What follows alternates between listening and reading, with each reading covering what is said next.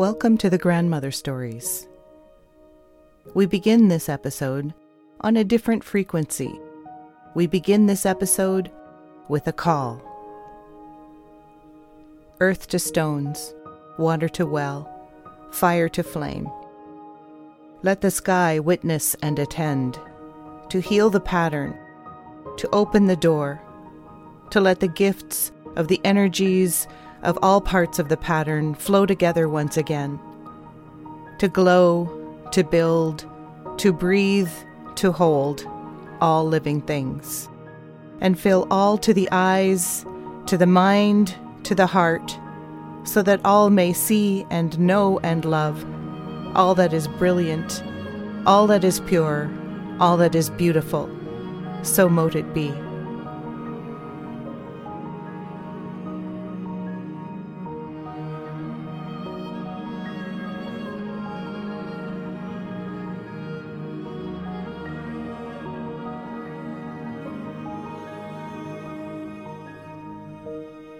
Episode 23, Answering the Call and Claiming Your Light.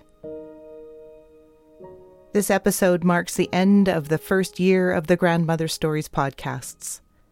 How magical to find ourselves at the end of 2023 and to be heading together into episode 23 of the Grandmother Stories. If you asked me to describe in one word the podcasts of the Grandmother Stories over this first year, I would have to choose the word opening. The stories and the songs and the science that supports the magic that we have explored across the whole past year have been focused on opening together our hearts and our eyes and our minds and our senses to what exists beyond the 5 solid perceptions of reality. Opening to the idea there are many more senses and many more ways to experience reality.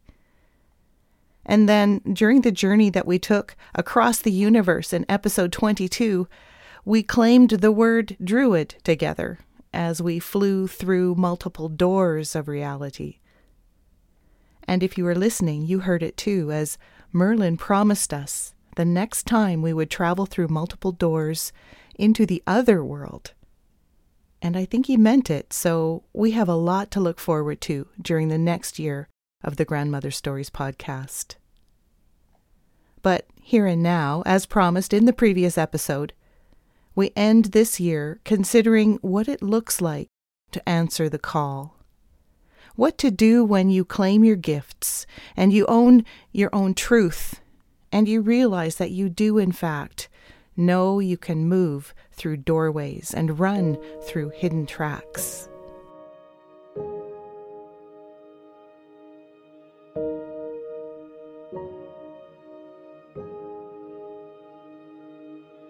And as it turns out, the place we find ourselves is with Merlin in the woods, having just completed the journey across the universe and into our own hearts, as described in the previous episode. And now here you sit, next to the ceremonial fire that burns brightly in the center of the meadow on the flat-topped hill. The bare branches of the vast forest that lays at your feet are all coated in a deep frost. The night sky is filled with the stars of this season. As Merlin's student, you are aware not only of all the names of the stars and all the patterns they hold, you are also keenly aware of their vibration and the songs they sing. The symphony that unfolds above is resonating especially deeply in this moment because the journey you have just taken is still revealing its meaning to you on many levels. As you look up, you gaze toward the star whose galaxy you have just returned from, and its light and its vibration and its song affects you particularly deeply. You are drinking from a mug filled with tea Merlin has brewed, containing herbs that you helped him harvest and prepare. You know their properties will help you ground your body and settle your spirit in the aftermath of the journey. Then you notice that Merlin is regarding you with that hawk-like stare of his, and you know it is time to talk about what you have learned. Then Merlin's face softens, and the lines in his face rearrange themselves as he smiles, and his eyes seem to fill with light.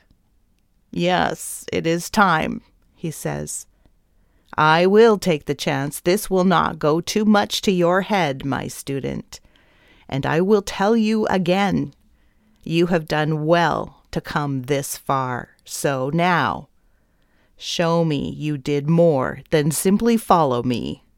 Tell me what you have learned." And so you begin to speak. You tell of the trust and the allowing required to first find and then travel through each doorway. The universal law of harmony and vibration, which, once accessed, leverages shape-shifting, and the way the powerful combination of intention and momentum can propel you through any door in the universe. You see that Merlin is listening and nodding, and his eyes have sharpened again as you speak, so that now they seem to be looking into the depths of your soul. "And why is this necessary knowledge?" he asks you. And now you gasp a little because you're ready for this question. You remember the insight that came to you, the one that reminded you Merlin would want to know what you learned, even as you were rushing through the outer reaches of the farthest part of that distant galaxy. And as you smile at him, feeling the warmth of the mug you are cradling in your hands, he is already nodding. He knows you have the answer, too. This knowledge is necessary because through this knowing, we can access the deepest levels of vibration and harmony of the universe, and we can read their patterns, you tell him. And when we read the patterns with intention, we can bring healing and strength to them. Merlin is still nodding. "And which parts of the pattern needed it most on this night?" he asks. And you close your eyes, feeling for this insight. This answer surprises you because you did not realize you had it until just this moment. "Teacher," you say, "there are 2 places where the pattern seemed to be fraying. Just after the last outward turn to head back into our own galaxy, and then just as we shifted from sphere to ice as we entered the atmosphere of this planet." "And what did you notice about these 2 points of fraying?" says Merlin. Closing your eyes again, you feel again. And then you know the answer to this question, too. "I noticed that our presence smoothed both of them as we passed through them, and that they were connected, that fraying in the outer part of the far galaxy and the fraying in the points just within the outer reaches of our own Earth's pattern.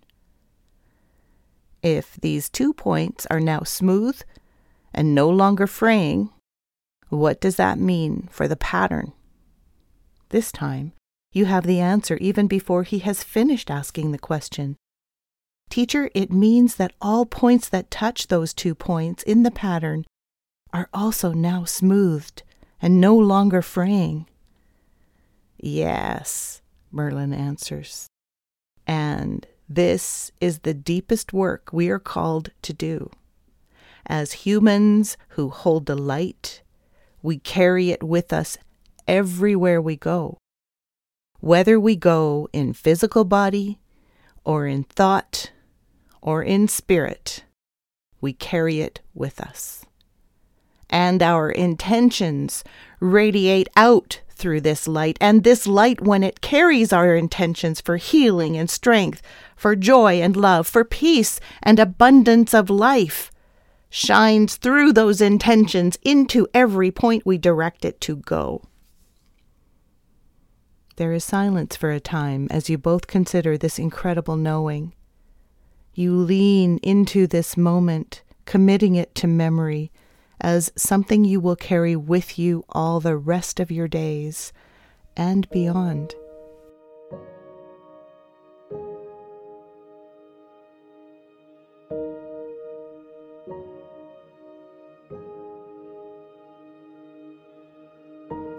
this moment with Merlin. The fire is crackling. There is the smell of wood smoke, the feeling of the crisp air on your face, and the sound of beautiful music coming from the stars. And then something else happens. Now you realize it's not just the stars that are singing.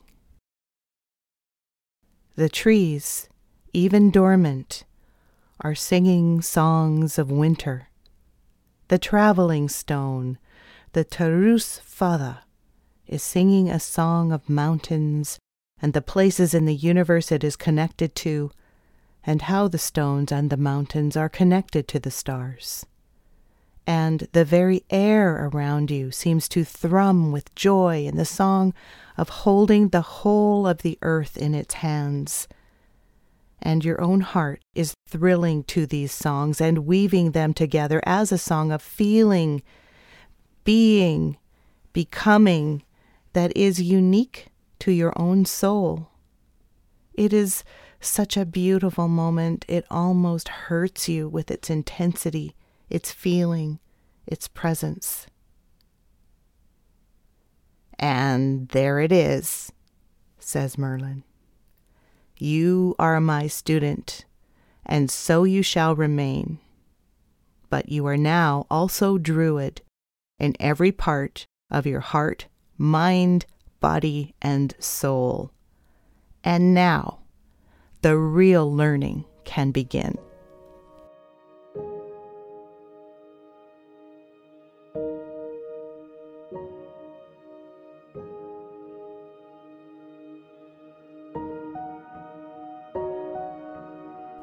Dear grandchildren, what is it, this thing we talk about when we talk about the call? Well, among other things, I believe it means you have found your light and you are following your path, as discussed in episode 7.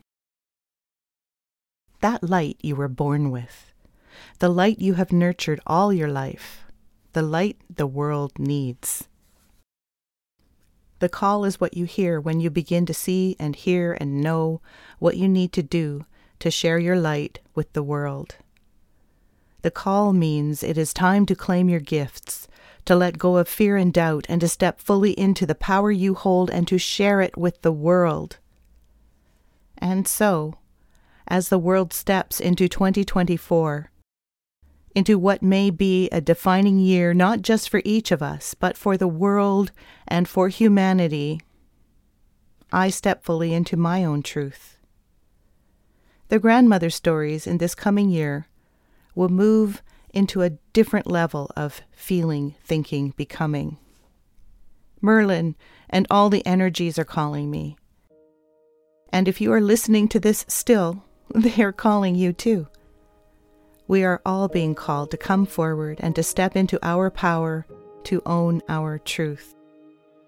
And this podcast will be dedicated over the next 12 months to walking this path with you.